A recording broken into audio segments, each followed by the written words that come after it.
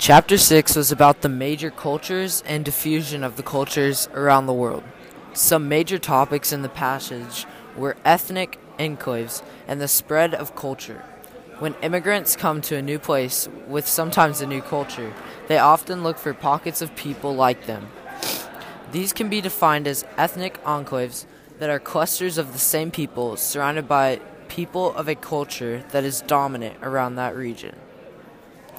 This could be like in a city of all American people, an ethnic enclave is formed by Chinese people.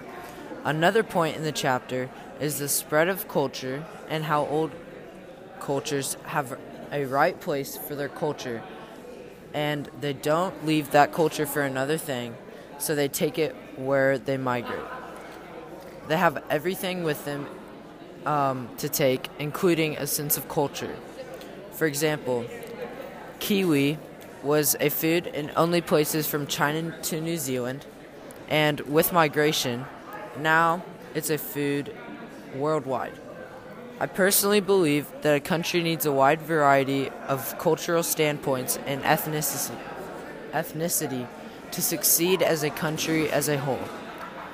If this chapter had to have a book cover, I would put a series of globes on the front and then have each globe progressively get contaminated by a certain color until the last globe with all colored in. Cultures can expand extremely quick.